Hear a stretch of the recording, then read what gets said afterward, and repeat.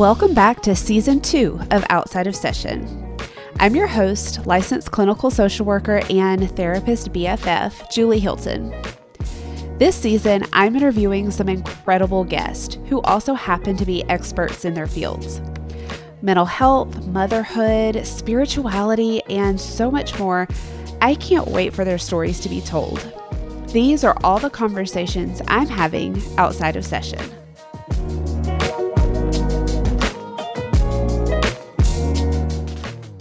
Hello, friends, and welcome back to Outside of Session. I have missed you. I've missed doing this, and I cannot wait to share with you guys what I've been up to the past couple of months. Season 2 is officially kicking off, and it's going to be so good. And thank God this season, I am not going to be carrying the conversations by myself anymore. As you heard in the intro, all the upcoming episodes that I have for you will be interviews with guests. They're mostly fellow therapists who have varying specialties in our field, but you'll also get to hear a lot of amazing personal stories too, which I think you're really going to enjoy and be able to relate to. Just to give you a little bit of a sneak peek of some of the topics that I have lined up this season, we're going to be talking about grief, OCD, perinatal loss, EMDR, emotional regulation, imposter syndrome. Each episode is going to have its own individual topic. And I seriously think that they're all going to be topics that you're going to want to learn about. And I actually learned a lot doing these interviews. But don't worry, these conversations aren't going to be like too clinical or overly therapist-y. You'll see pretty quickly that it's just regular people wanting to bring awareness to the different ways that we're trying to help people heal and live their best life. Another difference that you'll notice this season is that the episodes are definitely longer than last season because the conversations were just too good to get it all in 20 or 30 minutes. So I do hope you'll listen though to the entire episode to get all of those nuggets of wisdom throughout. So today we're starting with my personal favorite topic, and that's only because it's my jam and it's my specialty. Today we're going to be talking about healing our inner child. And if you listen to the last couple of episodes that I did last season, you know that I already started to talk about this a little bit, but today we really are going to dive into it. And I had the absolute pleasure of having my really good friend Chris Dorsey on the show to talk about how this has also become just a passion of both of ours in therapy. And in fact, we ended up geeking out on this topic so much that I needed to break it up into 2 episodes. So today you're going to get part 1 of healing your inner child, and then next week you'll get the rest of the conversation. So a little bit more about Chris. He is a licensed clinical social worker, but also has his MBA, and he spent almost 20 years in various leadership roles within the accounting and finance divisions of real estate and technology firms before becoming a licensed clinical social worker. And he shares a little bit about how he made that life transition in the beginning of the episode and how that really impacted his desire to want to do this specific kind of work. He also has experience in palliative care and medical social work as well, as he's been helping his father navigate his own journey with dementia. Chris utilizes a broad and unique set of skills to wholeheartedly guide clients through the most challenging of circumstances. Chris values a humanistic approach to social work and therapy where the dignity and self-worth of the individual is protected at all times. And Chris applies integrative approaches to grief and loss treatment, focusing on navigating the client through all the difficult life transitions, while also opening up their system to safely explore their feelings and emotions to the loss. In addition to grief work, Chris also has extensive training in internal family systems, which is the majority of what we talk about in today's episode, but also dignity therapy and acceptance and commitment therapy, if anybody has ever heard of those different modalities of therapy. So, with all of that being said, here we go. Season 2 of Outside of Session officially starts now. Hey, Chris, good morning. Good morning, Julie. It's good to be here. Thank you so much for being here today. You have the honor of being the very first guest that I'm interviewing. I mean, I've already done a couple of other episodes, but I know I'm going to release this episode first because I want our episode to kick off season 2 of Outside of Session. Oh, wow. No pressure, No right? pressure. Well, I guess But you have my honor. This is the first time I've ever done anything like this. So we're going to I'm do it kicking off together. your series and you're helping me kick off my radio recording life, journey. So I here love we it. are. But I was just saying before we hit record, the reason why I wanted to start this season off with this episode is because I'm going to have a lot of topics this season, and a Mhm. lot of them are not my area of expertise. So I ended up learning a lot from the other therapists this season. Mhm. But I wanted to start with this one because this is my jam. Mhm. So today we're going to be talking about, I titled it The Magic of Healing Your Inner Child. And I know Oh, that wow. sounds a little bit dramatic, Yeah. but I can be sometime. So I feel We like all get that's that. me a Me little too. bit. I have a little drama part too. So But I love it because I feel like this journey that we go with people on is just so healing, and it feels like such like life changing, right? but yeah, I like the word you use, journey, because it really does. IFS really does take you on a journey. If you It can really, really does. really hone in with a client and create that safety and that calmness, there is no telling where they'll take you, and it can be quite rewarding. Back to that inner child, and without really even that intention of what you're trying to do, right? I think Yeah. it's that natural piece that it plays so Yeah. well as a therapist and as a client too. And I wanted you specifically to be on here because you and I have had some really good conversations lately about how it's transformed our practice as we've learned more and done more trainings and stuff like that. So I Mm. know you'd be the perfect person this. Oh. But before we actually jump into how we work with our clients and what IFS is and how we work on healing our inner child, I wanted to see if you would share a little bit about just your story because it's so unique and I love it so much, Mm. and even how our paths crossed a few years ago and how I don't know, just how we've gotten to know each other over the past few years. Yeah. Yeah, can you speak to that a little bit? Yeah, I'd love to. So like most folks who graduate college back in the 90s, I had no idea what I was doing. It seemed like, well, maybe most of the people around me at school did. I did not. And that kind of theme kind of played out for me I'm 49 now. So for the next 20 something years, I never really was able to be in a career that felt all that fulfilling.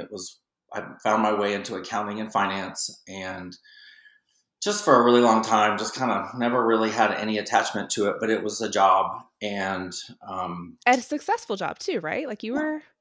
I was a controller for real estate companies and a technology company, but I just never had that inner feeling of like, wow, I can't wait to get to work and do those numbers. In fact, what's funny is I was very busy with the people, with all my coworkers, right? Like that human side. And I think that human side has always been with me. Like Yeah. from the day I was born. I mean, my mom tells me credit report cards, not credit cards, all sort of said Chris needs to spend more time worried about Chris as opposed to spending so much time worried about everybody around me. And I think that kind of played out in all my jobs too. I sort of knew I always kind of have this feeling of knowing a lot about people, what's going on, and Yeah.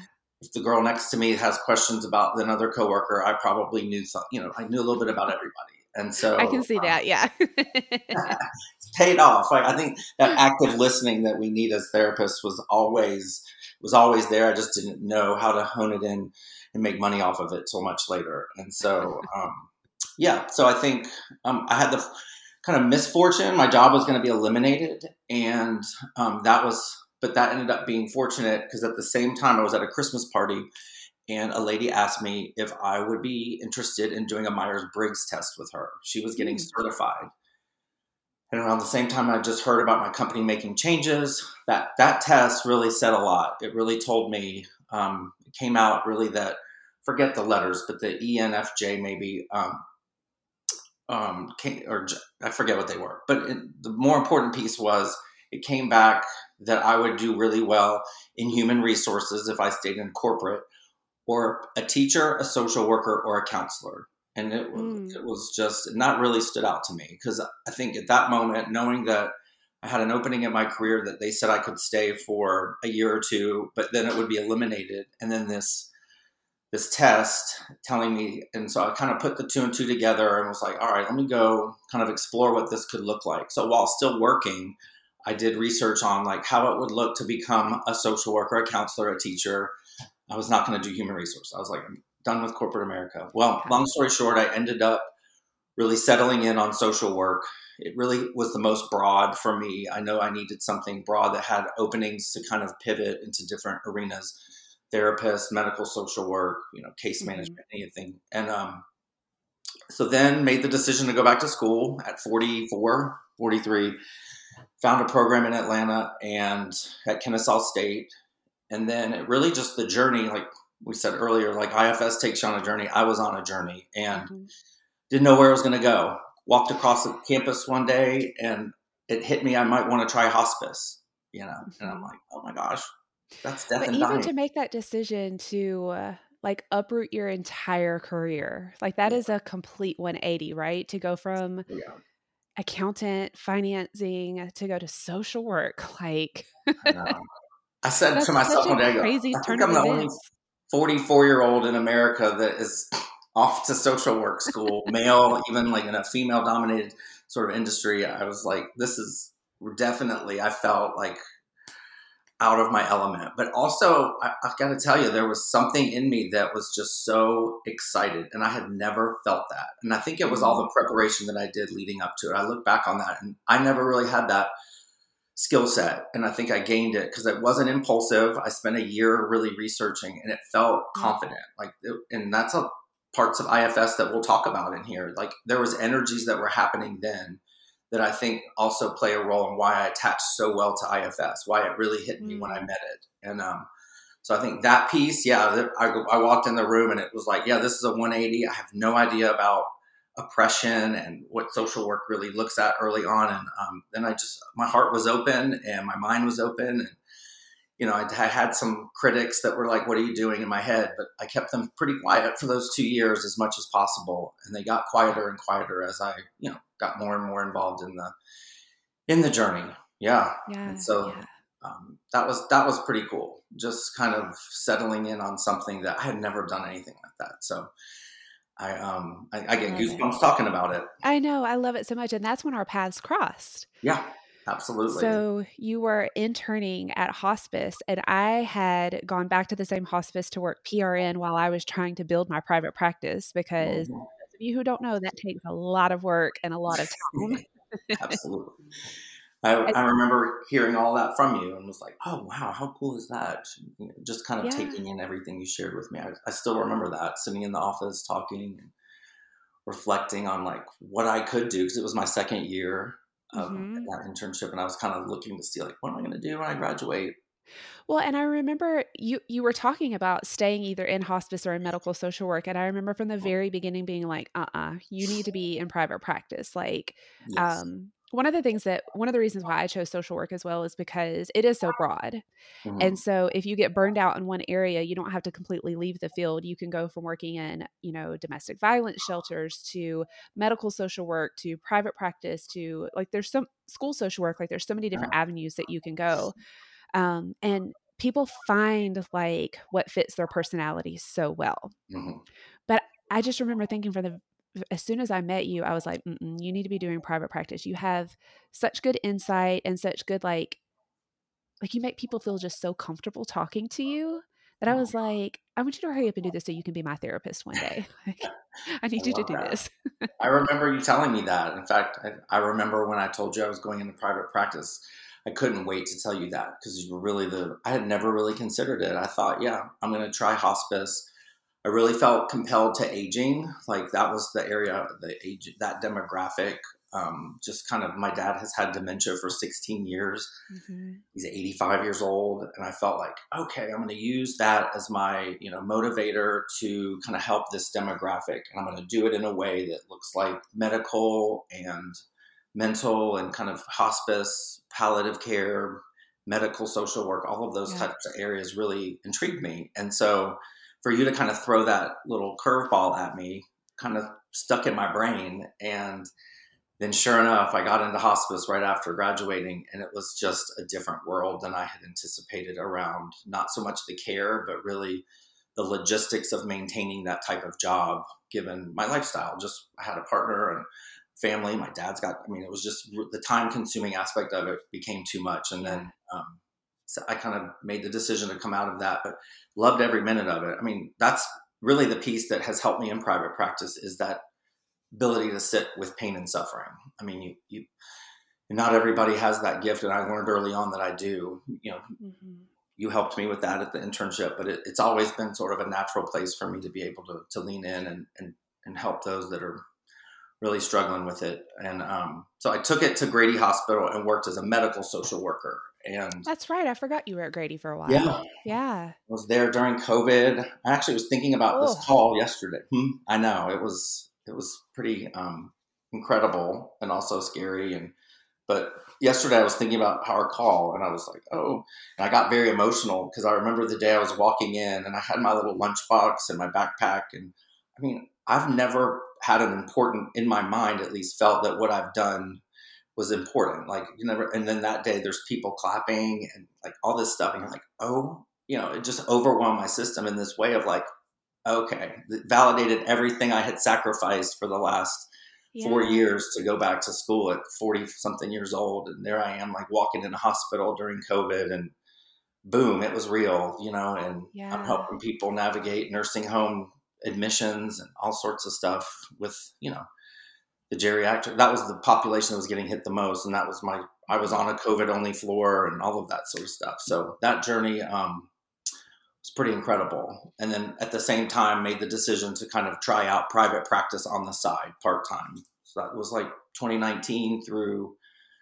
COVID came in 2020 and then 2022, in June of 2022, I went full-time into private practice. And so that leap was it was time. I felt like, I had pretty much experienced everything I could at Grady and was like, all right. And along the way, built my skills up in private practice to kind of feel like, let's give this thing a try full time. And so for the last almost year and a half, I've been solely in private practice at Key Counseling.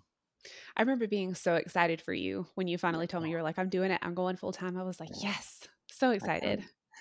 It was just, I know. And I love that too, because that was another thing that reminded me of sort of my decision to go into social work was just like, I really took my time to go and make that decision. That was not impulsive either. And that's something I've really learned about myself and something IFS has really taught me is this slow down, like I know you want that or you want to get to that place, but let's stop for a minute and see how this could work and how it could really work and the empowerment you can get from sort of taking your time with your parts to make that decision. That action piece doesn't have to happen so fast. Let's do some, contemplation and some preparation.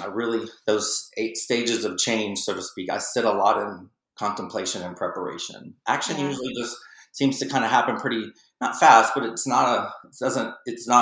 more of what you do before that action plan. I feel like IFS is a lot like that too. Yeah. And I think that, IFS, one of the things that the more and more you work with your parts, the more and more you start to trust yourself. And so even as you're going through this contemplation and preparation phases, like it doesn't take as long when you feel like you have built that trust up. And I say that all the time on this podcast, that one of the things that happens when we have, whether it's a big trauma or just emotional trauma, relational trauma, that kind of thing, one of the things that's always sacrificed is being able to trust yourself. Like I see that over and over with my clients, that we feel like we don't trust our decisions, that we don't trust that we see things correctly, because we've had people in our lives that tell us basically that we don't make good decisions and we shouldn't trust ourselves. And I feel like doing this work really helps you to be able to say like, no, I make pretty good decisions for myself, and so I'm going to take the time, like you said, to think this through.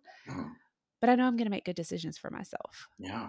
It's that safety. You sort of quiet down the external environment that can cause that trauma or have that voice that tells you you're not making good decisions. And once you can quiet down and create that safety for yourself and lead that, the trust can really take off. But I know I tell everyone comes in, it's like, let's look at your environment, person and environment, and what all is out there that's causing all this noise that's helping you, not feel safe and not feel secure. And then looking at that, and then, you can almost feel them coming closer and closer to self, so to speak. And yeah, but I think that trust is huge when you can create safety. Yeah, That's for sure. definitely what IFS does, and therapists too. Like, we're not just the intervention, but us as therapists are, that's primary as well in the room. How to Yeah. create that safe space for that client. Yeah. Okay, so let's jump into IFS. So Okay. IFS stands for Internal Family Systems, and it's a type of therapy that Chris and I both use primarily in your practice at this point, right? Like, isn't that I kind of would your say that, and go-to? grief and loss. Those Yeah. two are my primary. I mean, but I implement the IFS sort of in Even anywhere I within grief can. work, yeah. Mhm. So last season I did an episode that I very briefly went over IFS, and it was the part 2 of trauma drama. Very last episode of last season. But I really want to dive into it a little bit more today and get your expertise and your experience with it as well. So, um I feel like we both have just fallen in love with this because of the way that we've seen it transform ourselves, but Yes. also so many of our clients. Um, why do you feel like this has been something that you immediately clicked with and found that you're so passionate about? Well, I think on a micro level, when I was reading about it for the first time, I was introduced to it. It was the first time I had ever read something that made sense to me as a Mm, clinician looking at interventions and trying to sort of align myself with one. We get hit with a lot of options out there. People are saying CBT, ACT, yada, yada, there's so yada, many, so many. TBT, and what are all these things? And so quietly one day, I just happened to read a book on it. I bought it and just sat down, and just really hit me. It was like this, my parts, and I could identify all of the different elements of what they describe, which we'll probably talk about, from managers and protectors. And it just, all of a sudden, I was like, my goodness, I just was able to really see myself from that perspective. And it felt inside, internally, it felt really good. It felt like something I had never felt before, in that little 1 hour to 2 hours, quickly feeling that. And so I felt the power of it, and I felt the understanding, and it just made sense to me. And so when something makes sense to me, that confidence in it was just sort of like, let's keep looking. And so it took me, and I never questioned it. It was just like, and I have a really strong skeptic part, which, when we start talking about parts, but that skeptic really was quiet. It was like, yep, this sounds like something. Keep reading. I could feel Yeah. myself calmer, reading it, and just so curious about, what is this. And so that's the day the journey started, really. I think for me, you're spot on. Like, there was something about it that felt like not overcomplicated. Like, there was a part of me that was like, yeah, like this is just organizing and putting in paper on paper something that I feel like I already know about myself in some ways. Mm-hmm. Um, when we talk about the different parts of our personality, I immediately was like, yeah, and we already use some of that language in our Mm-hmm. daily life and we don't realize it. You know how Yeah. when we say like part of me really wants this, but part of me really wants that, like we're already using parts language. I feel like this just gave a little bit of like structure and organization to say this is how our inner like network forms and develops and how you can engage with it in a way that feels like you can like learn yourself so much better. Learn, control yourself, and just sort of Mhm. manage it in a way that Yeah. maybe you've never really thought about. Yeah, I mean, I remember reading in that book, it said, rather than sort of looking at yourself as like, I am anxious, or you know, um, I am unorganized, you could just say, I have a part of me that at times can become anxious. Yep. When I read something like that, it was like, you're right. I'm not this head to toe. I'm not fully anxious. This whole system of me is not an anxious system. There's just Yeah. this area within my system that has this kind of maybe susceptibility to some anxiety. And when I look at that and I can control that, wow, that's, rather than the whole body Mhm. thinking and the mind thinking that you're anxious all day long in every system. It's Yep. just one area. And that just really, I mean, I remember reading that and being like, yeah, you're right. Okay. And like softening up, and like, Yeah, it's almost like it deflates it because at first it feels like I my entire being is anxious. And when you look yes, at it this way, it's just like a little piece of me is anxious. A part of me is experiencing anxiety, but I yes, am not I'm not an anxious being. It's just a part of me. And it sounds Okay, softer, just like, it I'm does. anxious. I mean, that sounds like a lot. Like, your whole, wow, okay, let's talk about it. When it's like, oh, I just have a part of me actually. And when I think about school and all the homework, I become anxious. Oh, Mhm. okay. So then how can we keep that contained within that piece so that you're not really anxious when you're all these other places? And so just Yeah. that helps give you confidence, like, oh, yeah, I can maybe help. I can maybe work on this anxiety. I know exactly where it's coming from. It's just Yeah, that one part. absolutely. So let's talk about some of the language that we're already kind of like throwing out with IFS because it's so Right. natural to us. When you have a client come in and it's a new client and you could tell immediately like, oh, we could do some really good parts work here. Yeah. How do you explain the process to someone to um, let them understand like how you want to approach their therapy?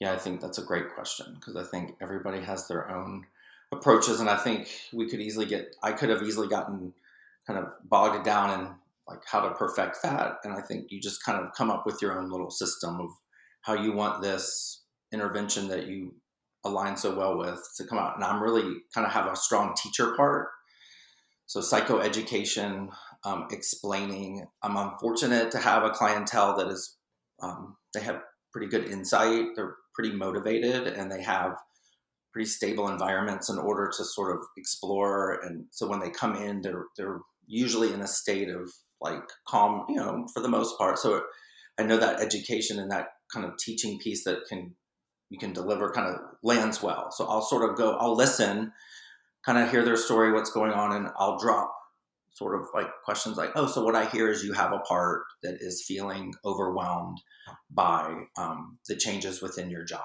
And they'll say yes. And then I'll kind of map out all of the things I hear in a session. And I'll usually try to do it in the first session, at least kind of introduce the Yeah. topic of like my approach, my framework, and kind of give them some idea of kind of what to expect. So that I know a lot of folks come in on that first session, they kind of want you to deliver. They want you to bring like, hey, I want my money's worth.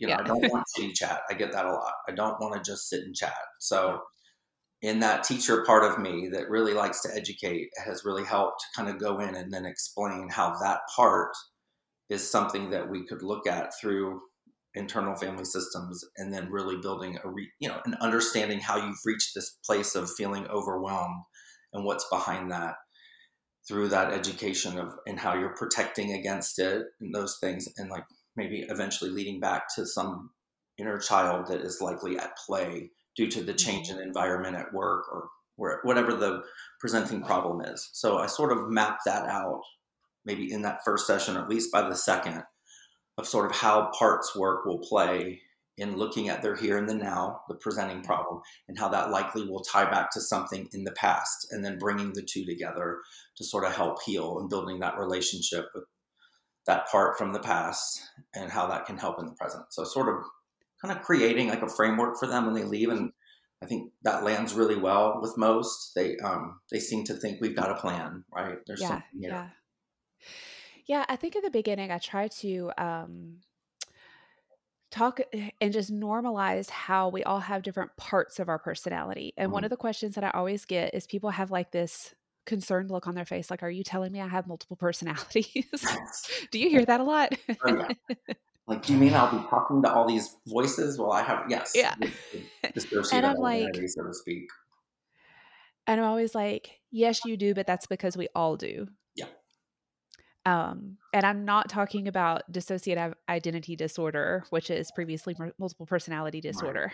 We're talking about how all of us have like a complicated interworking where different parts of our personality come out at different times when we need them. Hmm. Absolutely. Um, so just to give some examples, like obviously I have a very professional part, Hmm. and that part comes out when I'm at work, and that part of me is very different than what my friends see, right? Because I have a very silly part around my friends. It's a which for laid back, carefree. But then I also have parts that can be anxious. Hmm. I have parts that can be very perfectionist. And how do you explain to people how to be able to tell, like, I always say who's in the driver's seat, like one part will be more in the driver's seat.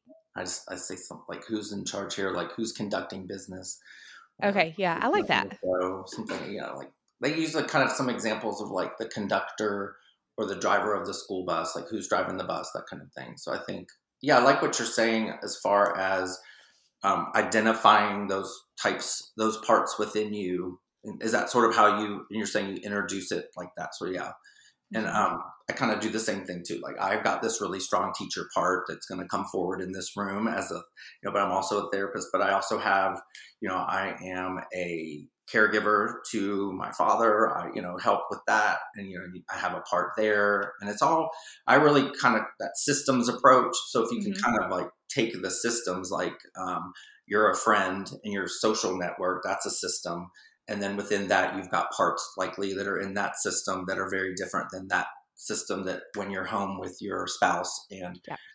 doing intimacy, those parts will come out differently. Right. And kind of setting the stage for them to really understand systems so that they can then see within each system kind of that, not the genome map, but the eco map that we learn. Mhm. I kind of use that a lot, and I'll kind of design that, and then and I'll say, help me see what parts are within each of these systems of yours. Yeah, I like that. And they'll kind of go on a little journey with that. And then, usually in that first session, something strong is presenting, right? There's a really Mhm. strong part, and I'll clarify, is this the part that is maybe leading you here today? This feeling of being overwhelmed. Um, Mhm. Tell me more about that. And then that likely leads. Go ahead. Yeah, I love what you're saying. Tell me more about that, because a lot of times I think people naturally would describe it as just a mood that they're in. Mm, And I'm saying, when people say that, I'm like, okay, so you already can identify it. Let's look at it if it's more than just a mood, but a part. And so what I start to look for is, mhm, what do you notice when this mood kind of comes over you? So say it's an overwhelmed part that feels very overwhelmed, or maybe desperate for help, and is like, mhm, that's the part that finally got you to reach out for therapy. And so that's the one that's just like, I need help so bad. So I don't just say, like, you've already identified a little bit about the mood, but let's look at it like it's its own person almost. mhm. How does it hold its posture? What is its tone? Is it really is it afraid? Is it snippy? Is it sassy? Is Mhm. it angry? Does it sound condescending? Like, you almost start to notice that it has its own tone of voice. Is Um, that what you? Oh yeah, like the finding more information about that mhm, part. Yeah, mhm. so you're going on that journey. You'll notice how your body feels different. So maybe this part feels very much cerebral, so you feel it in your head more. Mhm, Maybe it's more of a physical sensation where you feel just this part feels very tense, and every time this part is like in the driver's seat or in mhm. control, my whole body just tenses up. Yeah, that There sending can be piece. parts of us that feel very tries to make us feel very small. So you guys can't see what I'm doing, obviously, I just but saw you like, go inward. yeah, you go inward where your shoulders are down, your head's down a little bit. Like, there are parts of us that just try to make us feel invisible or really small. Mhm, And again, like, a lot of times we might have an awareness of a mood that we're in, and we mhm, can name maybe that emotion originally, like anxiety or whatever it is. But when we start to do parts work, one of the things that I love is to really discover, like, how much more do you already know about this part that you just haven't put together. mhm. And that helps to solidify, like, oh my gosh, yeah, like when this part is in the driver's seat, so much about me changes, not just my mood. I look different physically. I might even have like a different tone of voice. Um, I hear people say sometimes, I have a part that comes out that is so mean and lashes out to people and uses language that I typically don't use. And it just kind of like comes out of nowhere. But when I feel threatened, I can just like snap on people and just go off on them. And that just doesn't feel like me. And I'm like, yeah, that's a part of you.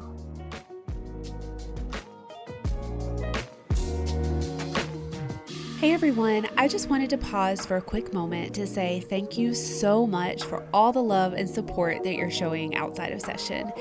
If you haven't already, do me a huge favor and hit the subscribe button, give me a 5-star review, and share this podcast with all of your friends. Help me take this show to another level.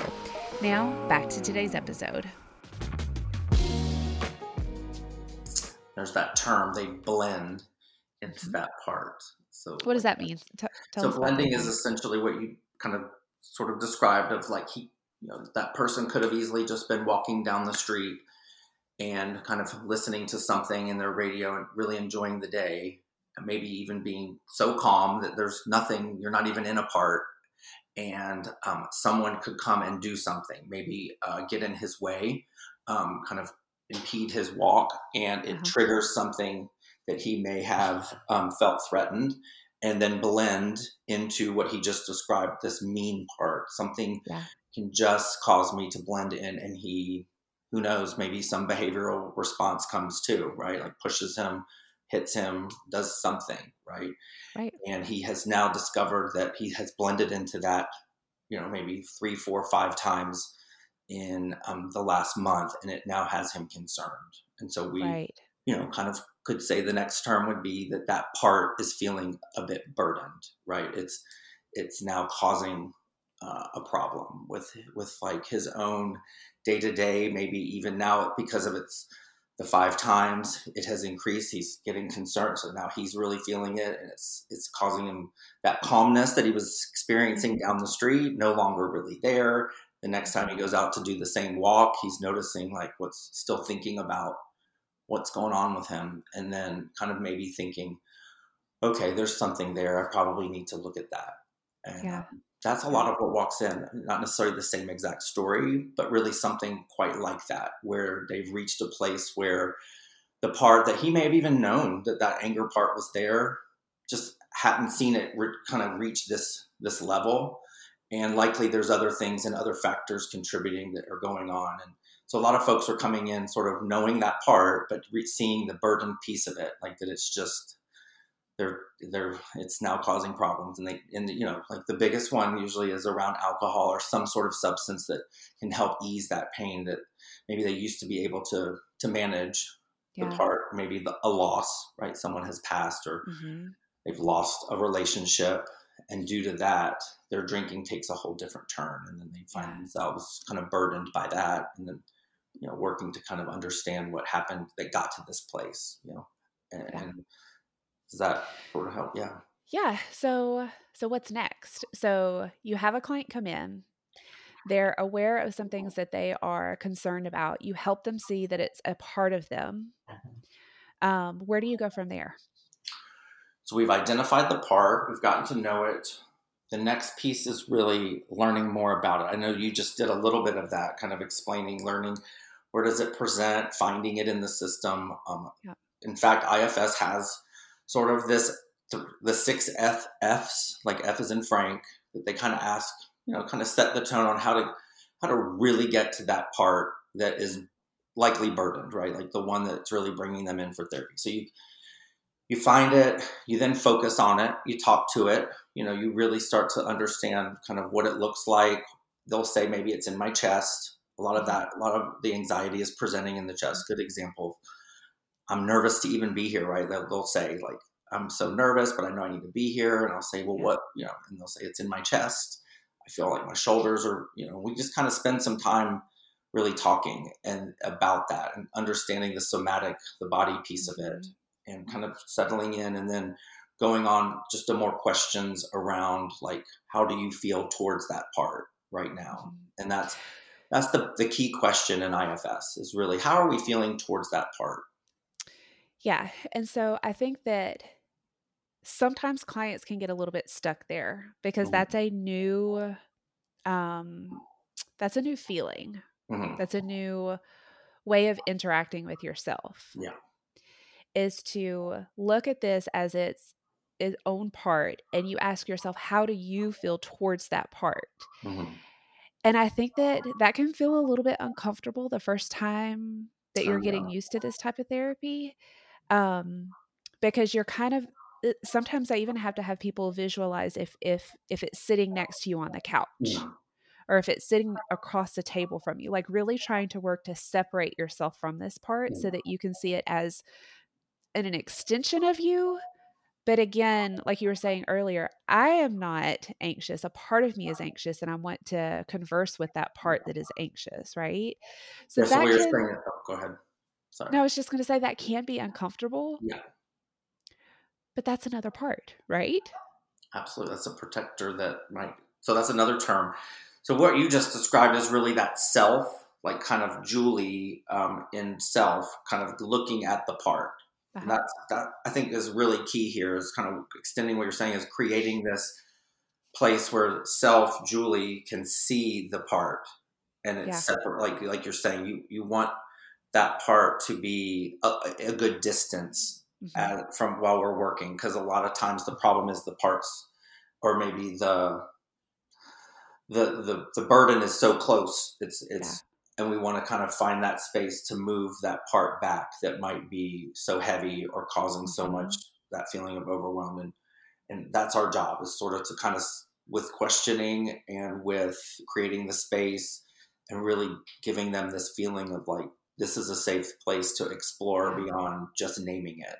I think that's Yeah, kind of a lot, and that absolutely. takes time. I know we're on a short, time constraint here. Like, that could take a couple sessions, right? It's It not could. Yeah. happening. I'm so glad you said that. The audience could know one thing: this is a very slow process. It can be. Some clients can kind of move fast because they want to, and you can kind of let them. But for the ones that are really coming in with some real, like, not like just heavy things going on, trauma that is feeling really Yeah. close and really acute. I think that's the term. That's a good term.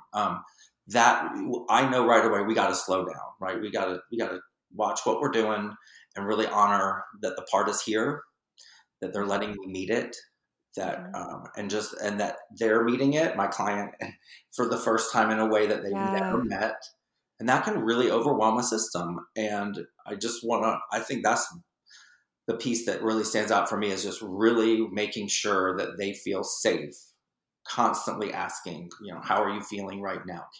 Yeah. Is there anything that part wants to say to me, right? If they're Yeah. really kind of in the part, and they could say, I mean, I had a girl the other day, she's like, she really cannot stand you right now. She is so Hmm. mad at you. And I'll say, oh, well, tell her thank you. Like, we want to know. She's, it was a wall part we've known the wall part. And I was just moving closer to vulnerability for the client. And the wall wanted to let me know that Yeah. we weren't going to have that until we had some more talks. So just Yeah. I kind think of that's setting so the tone for important. a client or the audience here so they can understand. Yeah. Yeah. We always tell our parts that we're never going to push past their comfortability until they give us permission to, because so much of this work is it's called internal family, because you really start to think of all your parts as your family Yeah. inside. And there's Absolutely. different ones that protect us in different ways at different times from different threats, right? Mhm. And so much of family work is respect and trust. Yes. And so when we're working with our parts, we want to create that safe space. And one of the ways to do that is to say, you don't have to share or reveal anything that you're not ready for. And I will always respect that. One thing I wanted to go back, what you were saying a minute ago, is about self. Mhm. So I always say self with a capital S. Like it's at the core of who we actually are when we don't have any kind of part blending in or jumping in the driver's seat Right. ourself. And one of the things that I think that when I started reading and training in IFS, one of the things that I loved about it so much is the concept that our true self, like capital S self, is undamaged. Mhm. Oh, yeah. And at our core, all of us are still intact. And I think that like the first time I read that, like it almost brought tears to my eyes because of all the shit that we go through in life Mhm. and all of the painful experiences, to think that at our core none of us are broken. I know, but there's Like that I don't place that is sacred, so to speak, It's untouched. sacred, yeah. I And know. that's what our parts have done for us all these years, is to carry our pain for us so that self can continue to be preserved, Yes. Oof, I just got goosebumps. right? Yeah.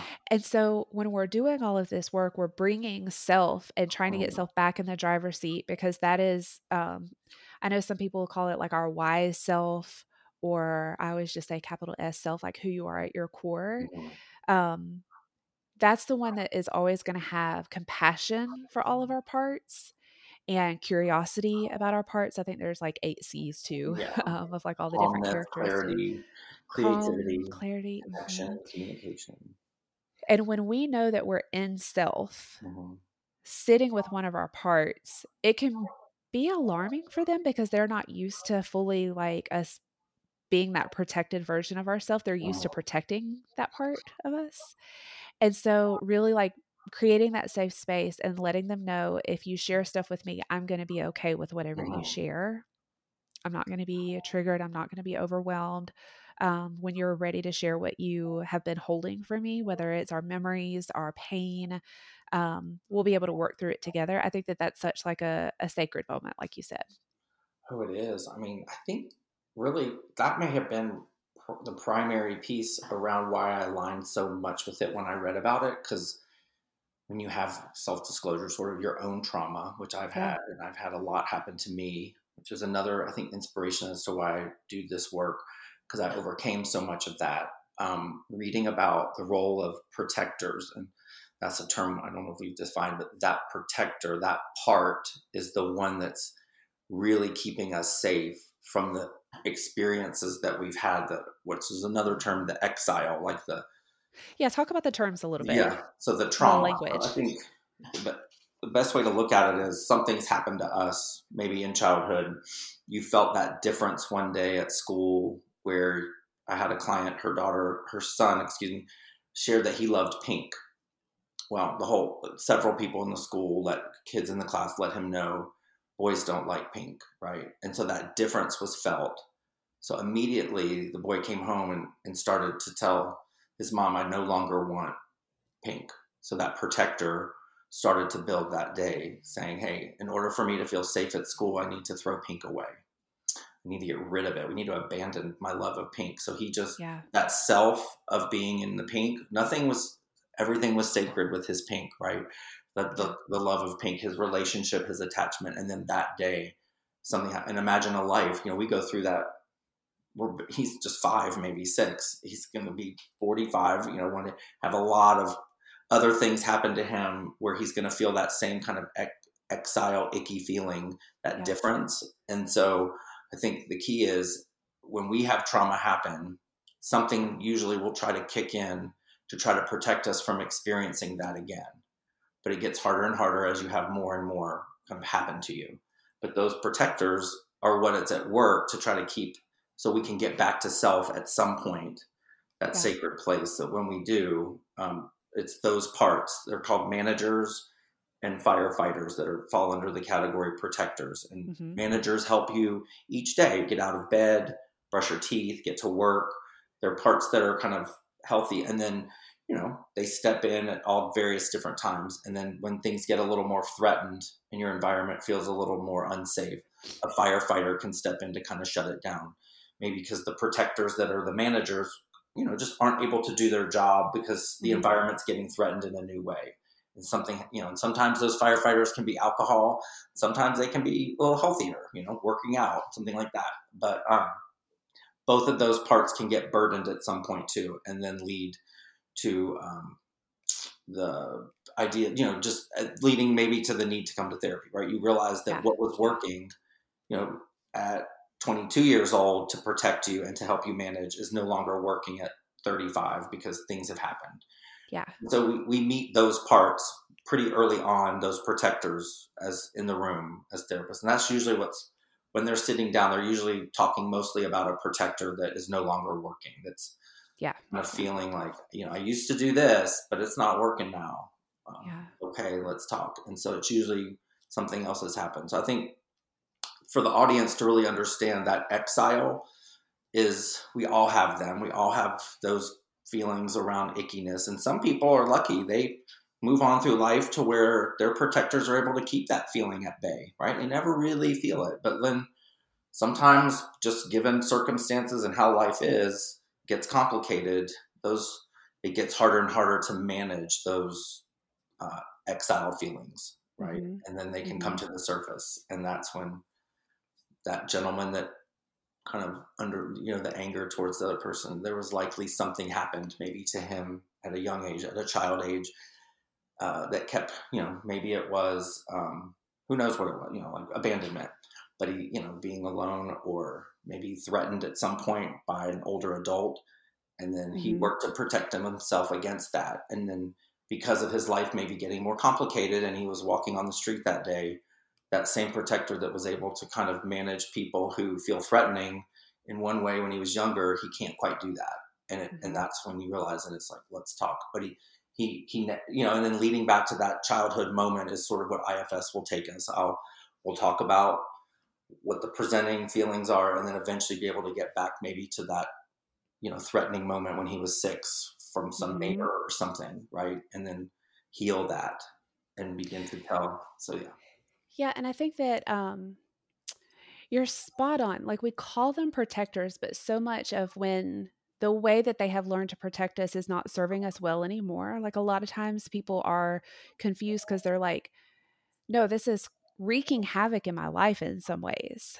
Mm, So it can take a lot of work in therapy to really understand from this part, how do you think you're protecting me by having this behavior? mhm, Because a lot of times we see it as, I don't know why I self sabotage. I hear that a lot, right? Like I sabotage my relationships, and we have to get to know that part to understand it thinks it's protecting us by um, leaving the relationship before you get hurt. mhm, Doing something to kind of like cause a breakup because you're scared that they're going to leave mhm. you, right? So maybe your first love at 15 years old broke your heart, right? And so a protector part learned you're going to be abandoned. Like that's the pain point, right? Yes. And so it learns to protect you by not letting you be vulnerable with people. Or Mhm. if you start to get too vulnerable, you do something to cause the breakup.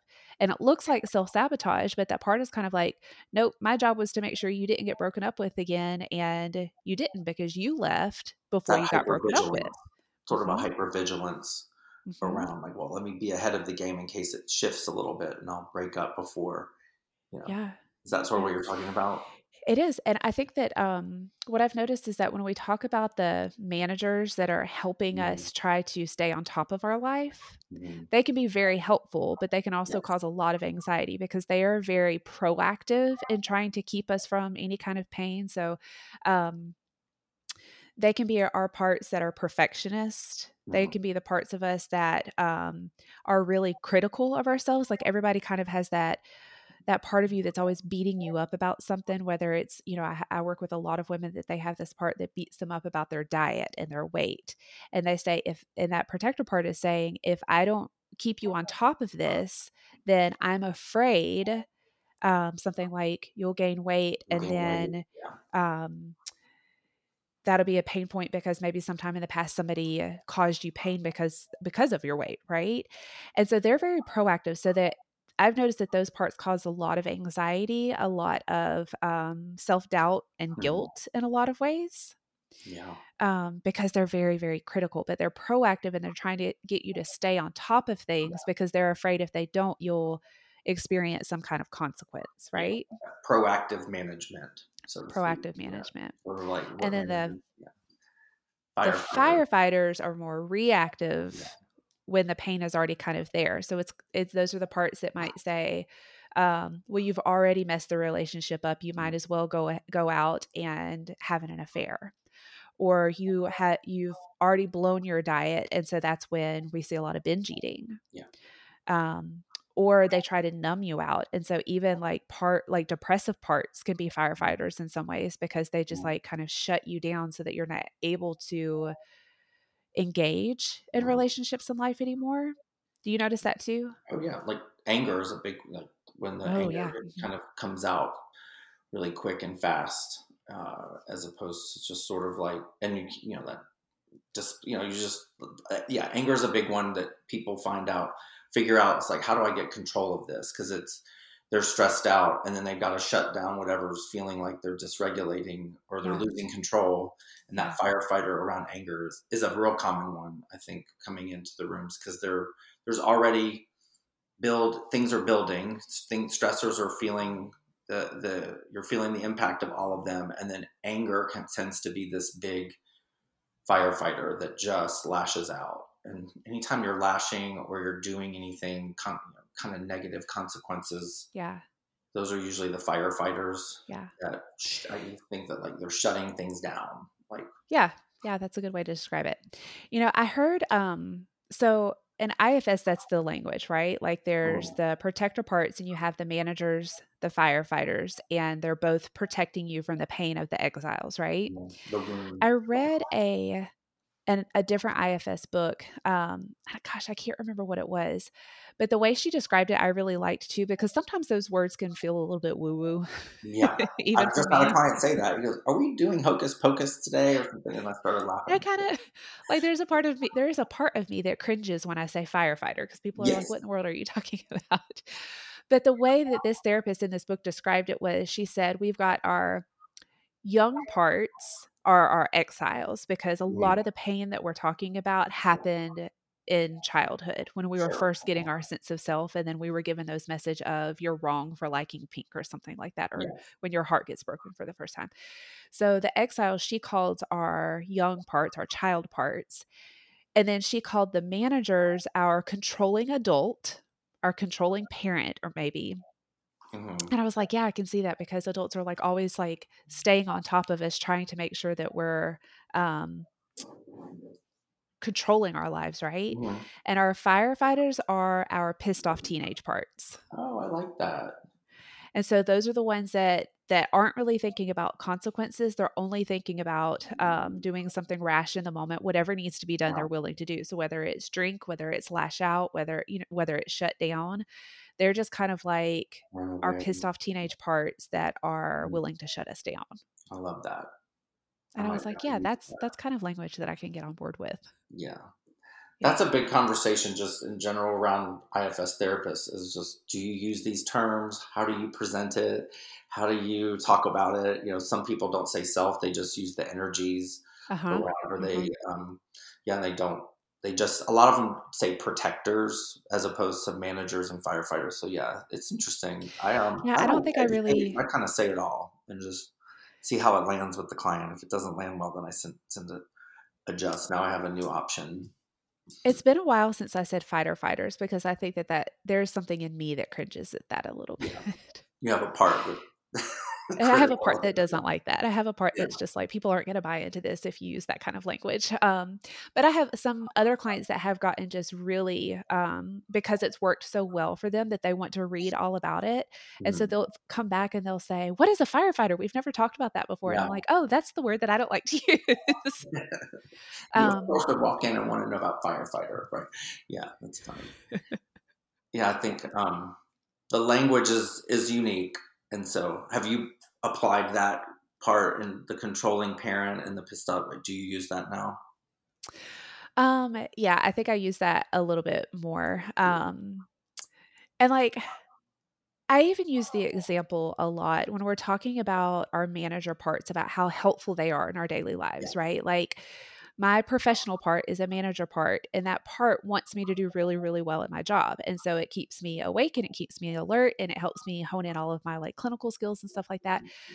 But even our manager parts can wreak havoc in our life if they get pushed too far into their role and we blend with them too much. And I always use this example. Um, I have a part on Saturday mornings that loves to wake up and clean because I love a clean house.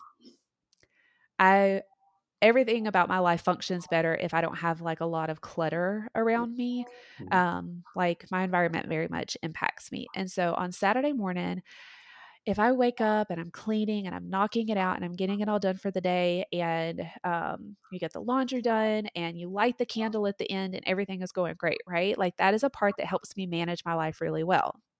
Sounds like helps you But regulate. she's going to come out tomorrow.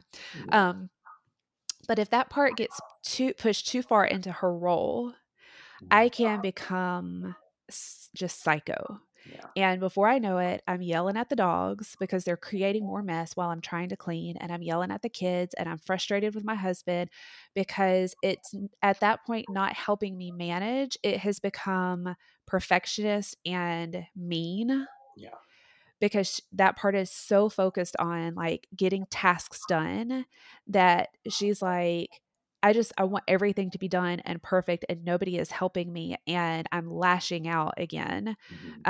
at people who are preventing me from getting there. And at that point, she's not really helping me manage my life. She's actually causing problems in my life because that's damaging to relationships, right? Like nobody wants a mom that's waking up on Saturday morning and like No, they end up. yelling and frustrated and like everybody's like, dang, can we sleep? You know what I mean? Mm, And I don't want to be that person. Like yeah, I had that mom growing up, so I don't want to be that person, but that's how I've learned to be. And so that's where you can work with your parts in the moment to say like, hang on a second, let self have mm, the floor for just a second and decide what's more important. Is it the task that my manager part is kind of like conditioned to move me towards? How important is that if it's causing other areas of my life to suffer? And that's when if I can access self in that moment, self will say, chill, Jules.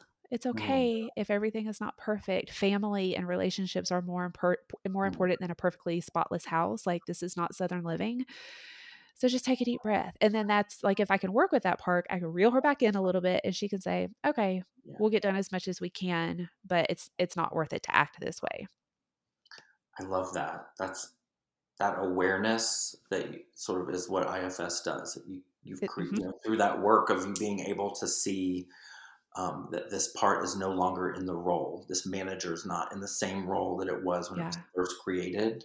That's Yeah. that's essentially what this is all about. Is how can we get that part back into the role that it was initially or originally um, put in, and how do we, because that's in the at the age that you're at or in the environment that you're in, because that's as you shift, like maybe you had that same cleaning part when you were 12 and 15 and it really served you well. And now you're at the Yeah. stage in life where you've got other things, a family, a full-time career, all of that other stuff. And those things are impacting how that role can perform in that morning, right? Mhm. It sounds like. And so how do you get back to sort of creating that awareness that the part's not in the role that it used to be, and redirecting it and informing it and getting it back to that awareness. And that's clients go like, whereas they would come in and say, for 4 months I've been in this cleaning thing and it's driving me crazy, and then through this education of learning about the part and then asking that self to go home and say, is there a part, in you that could help with this cleaning part, to kind of see and manage the environment in a new way, to kind of have awareness of this before you just Yeah. blend right into cleaning. Like, Yeah, and then the question that we always ask in therapy, once you've identified all of that, mm, you ask this part, what are you afraid will happen yeah, if you don't get everything clean and perfect? mm, What are you afraid will happen? And that's where you start to learn from your parts about the burdens, right? yes, those fears that they Mhm. have around if they don't do that role, what will happen. Mhm. Cuz they get really anxious in the moment and they say it has to be done this way. I Mm, have to help you with this. And so that's where you start to learn, what is it protecting you from? yeah, And what I love about that question is when you get to that point of having the trust with that part to be able to ask it, what are you afraid of? You instantly learn things, and so often it's something that you had no idea was underneath what's going on in the moment. And I think that that's where we really start to connect the dots and yeah, understand our inner workings a lot mm, better, and we realize that these parts that we have, the reason why they hold those positions so tight is because they've been tasked with like protecting us from something. mm, So, like, I might ask that protector part, why do I feel like the house has to be perfect? What are you mm, afraid of will happen if it's not perfect? And they'll end up telling you something like, well, I'm afraid you're going to be judged, or mm, I'm afraid that you're not being a good enough mom. And mm, it's just like, it seems counterintuitive because it's like, well, I'm actually not being a really good mom by yelling, but it's afraid that if I don't give my kids a clean environment, that that's not good enough, right? And so you start to learn what their underlying fear is, and it points you in the direction of, okay, well, where did you get that message along the way in life somewhere? mm. And that's how you end up Wow. making a connection back to an exile or a younger part that was injured at some point. I know, and the way you describe that, it's like, oh, and in 15 minutes we get there. I mean, that can take several sessions, Yeah. and that within that trust. But just to say, when that happens, it's like it's why we do what we do, and I think That's that. kind of a light bulb moment for Oh, sure. it is. It's a feeling that I makes me get up every day and do this job, because that is not in a textbook, so to speak. Like, there's not a homework assignment I can do to go to get to that. That just takes so much just skill and kind of all of the things about person-centered. I don't know. It's just it's like magic, you know. It is. And then you give them hope. That's what we call IFS. It's like this hope that now, like, it doesn't have to look, cleaning doesn't have to look like that, but they understand and trust that, wow, we kind of see why we got to this place. It's deeper than just, you know, all these other day-to-day things.